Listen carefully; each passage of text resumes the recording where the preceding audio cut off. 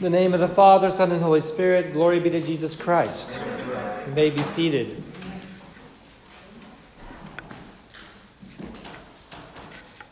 I greet you on this third Sunday of the Triodian, the Sunday of the final judgment, and also known as Meat Fair Sunday. This is the last day that we as Orthodox Christians will be eating meat. Those who are able to do the fast and have the constitution that allows them to undergo this discipline.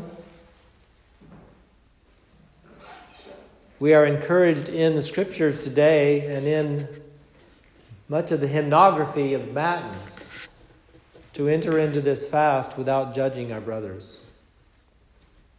And so the church always exhorts us to pay attention to yourself, but not to others, when you enter into this season of the fast. There's so much I want to say today about this special day, but I want to continue with the series of sermons we've been giving on the Divine Liturgy of the Holy Orthodox Church, and I'll try to incorporate some of today's theme into this sermon. This is the 27th sermon in this series.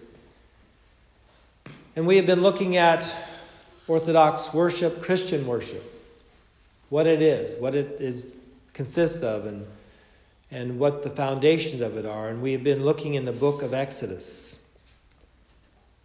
If the book of Exodus is a manual on how to build a tabernacle or a temple, a place for God to dwell, then the book of Leviticus, which follows, is a manual on what to do inside that temple. In other words, Exodus gives a lot of details about how the temple was to be built, the tent tabernacle, temporary tabernacle that Israel would use as they wandered through the wilderness. Now Leviticus is telling the people through Moses what to do in this temple. How to worship God. This is a manual on how to worship God. You know, we often say that the first Christians did not go through catechism like we do today in the Orthodox Church when we are preparing to enter the church. Catechism refers to that body of knowledge which in many Christian traditions is taught to people who are coming to faith and being prepared to enter into the church.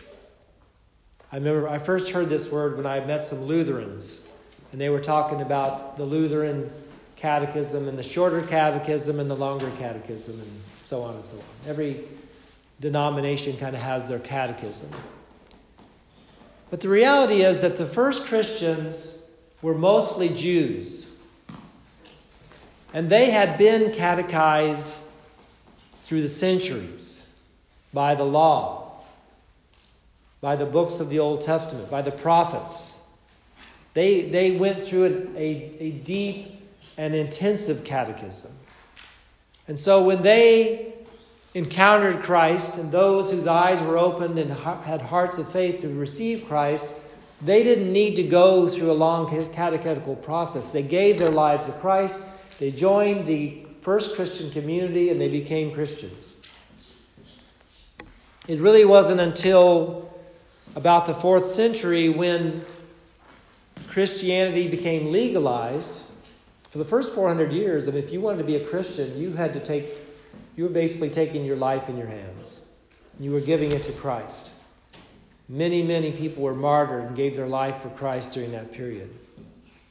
And so it was not the kind of thing you joined just to be cool or be the in crowd or to get along. No, you joined because you loved Christ. We're serious about being a disciple of Christ. But when the church became legal through Constantine, which was a good thing, persecutions were ended for the most part, then the church had to develop a catechism, a way of preparing people who had come out of a totally pagan background. All kinds of sexual sin, all kinds of idol worship, all kinds of horrible things, and they had to be catechized. So that's where catechism comes from. But those Jews who were raised in the strict, traditional Jewish community, as most of them were, they were already catechized. That's why I think it's so important that we read the Old Testament and understand it. Every Christian, especially in this modern age, everybody's got a Bible. Everybody's got the internet. You can learn so much. You can read the Bible and you can read commentary at the same time. Every Christian should know the Old Testament. I know it's hard to kind of slog through certain parts of it. The book of Leviticus, which I just started studying for this sermon series, is very difficult.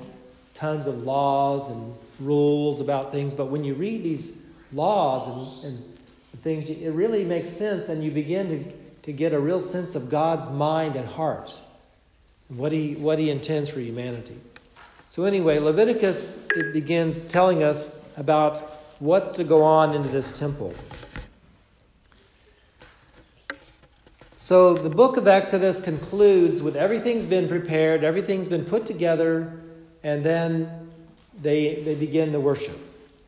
Leviticus gives us the detailed instructions of temple sacrifice and all the laws governing the activity within the tabernacle.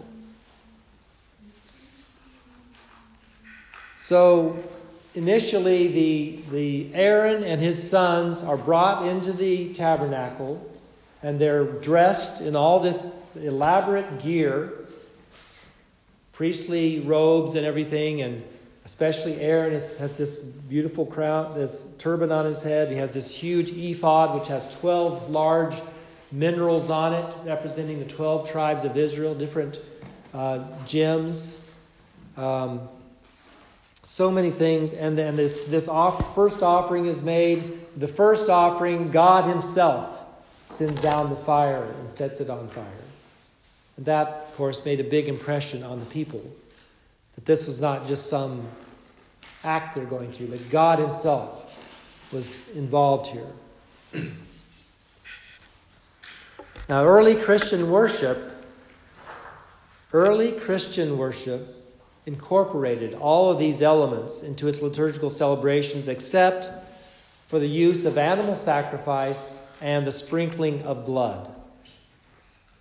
We don't have any of that in the church from the very beginning. That's because Christ himself, as the true God-man, is the Lamb of God who takes away the sins of the world. And through his precious blood shed upon the cross, the sins of the world are taken away. We do continue to use incense, which was used in the temple. The very first Christians did not, but once Christianity became established and there was no persecution, the church incorporated incense back into the liturgical worship of the church. The psalm says, "Let my prayer arise in your sight as incense, and let the lifting up of my hands be an evening sacrifice." We also burn olive oil in our lampadas. We keep a lamp lit on the altar as much as possible. We have the lampstand on the altar. We have the censer. We have a lot of these things that were carried over from the tabernacle worship. But Christ himself is the sacrifice. Christ himself is the Lamb of God. But in the book of Leviticus, there are a couple of instructions that are very important. The animals that were offered needed to be spotless, without blemish. In other words, you couldn't bring just the leftovers, so to speak. You brought your very best.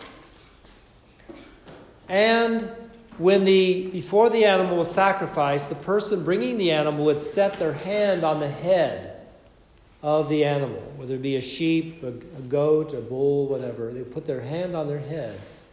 And that was a symbolic way of transferring your sin and your shame and your guilt onto that animal. And it would be killed, the blood would be shed, and that that blood would be sprinkled on the altar, and that would be an atonement for your sins. The priest would offer atonement for you, for himself, for all the people, every time this blood was shed. Atonement's a very important word. We're going to look at that in more detail as we go along, because as Christianity has grown throughout the world and during the Protestant Reformation and then with Catholicism, there are many different approaches to what atonement really means. And it's important that we understand what the Orthodox meaning of atonement is. But this ritual for the Jews provided a very tangible way to show that those who brought the sacrifices that they were truly sorry for their sins. It made them realize how costly sin is, and that a sacrifice has to be made for sin. We, in our modern era, we really need to understand this, because we live in a world where people do not want to sacrifice. They don't want to suffer. We don't want to be even inconvenienced. But we need to realize there are consequences for our actions, and that there is a price to be paid. And thankfully, Jesus Christ has paid the ultimate price for sin through his own life.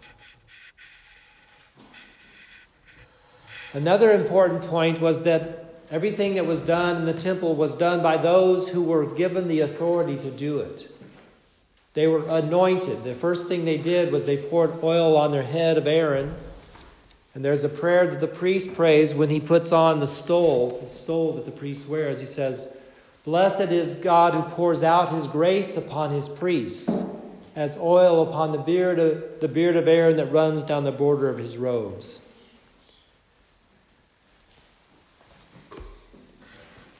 So nothing was to be done out of your own self-will, or making up things, or bringing in things that weren't part of the temple. And so the first example of where this rule was broken was two of Aaron's sons, Nadab and Abihu, brought in their own incense and their own fire to burn the incense, and it was called strange fire. God did not recognize it. It was not part of what God had told Moses to prepare. But they went out on their own, and they appointed themselves to bring in this strange fire. St. Irenaeus has a commentary on this. Of course, what happened was when they did this, fire came out from the Lord and killed both of them in the tabernacle. That was pretty serious. That got everybody's attention for sure. I think that may be where the expression "playing with fire" comes from. You don't play with fire. You don't play with God. You don't play games with God. St. Irenaeus comments on this event. He wrote this in the 2nd century. "Wherefore it is incumbent to obey the priests who are in the church, those who, as I have shown, possess the succession of the episcopate, succession from the apostles, having received the gift of truth according to the good pleasure of the Father. But it is also incumbent to hold in suspicion the others who depart from the primitive succession, and assemble themselves together in any place whatsoever, looking upon them either as heretics or perverse minds, or as schismatics, puffed up and self-pleasing, or again as hypocrites, acting thus for the sake of lucre or money and vainglory. For all these have fallen from the truth, and the heretics indeed who bring strange fire to the altar of God, namely strange doctrines, shall be burned up by the fire from heaven, as were Nadab and Abihu." So in the divine liturgy of the Orthodox Church, we find these Old Testament principles to be foundational. That is, the service is conducted by an Orthodox priest who is in the canonical apostolic succession, and the services are conducted according to the divine revelation of God in the Church, and not according to the personal whim or opinion of independent, self-appointed pastors. And it is in this canonical and divinely inspired service, the divine liturgy which we celebrate today, that we commemorate the once and for all sacrifice of our Lord and God and Savior Jesus Christ, the Lamb of God who takes away the sins of the world. In the name of the Father, Son, and Holy Spirit, glory be to Jesus Christ.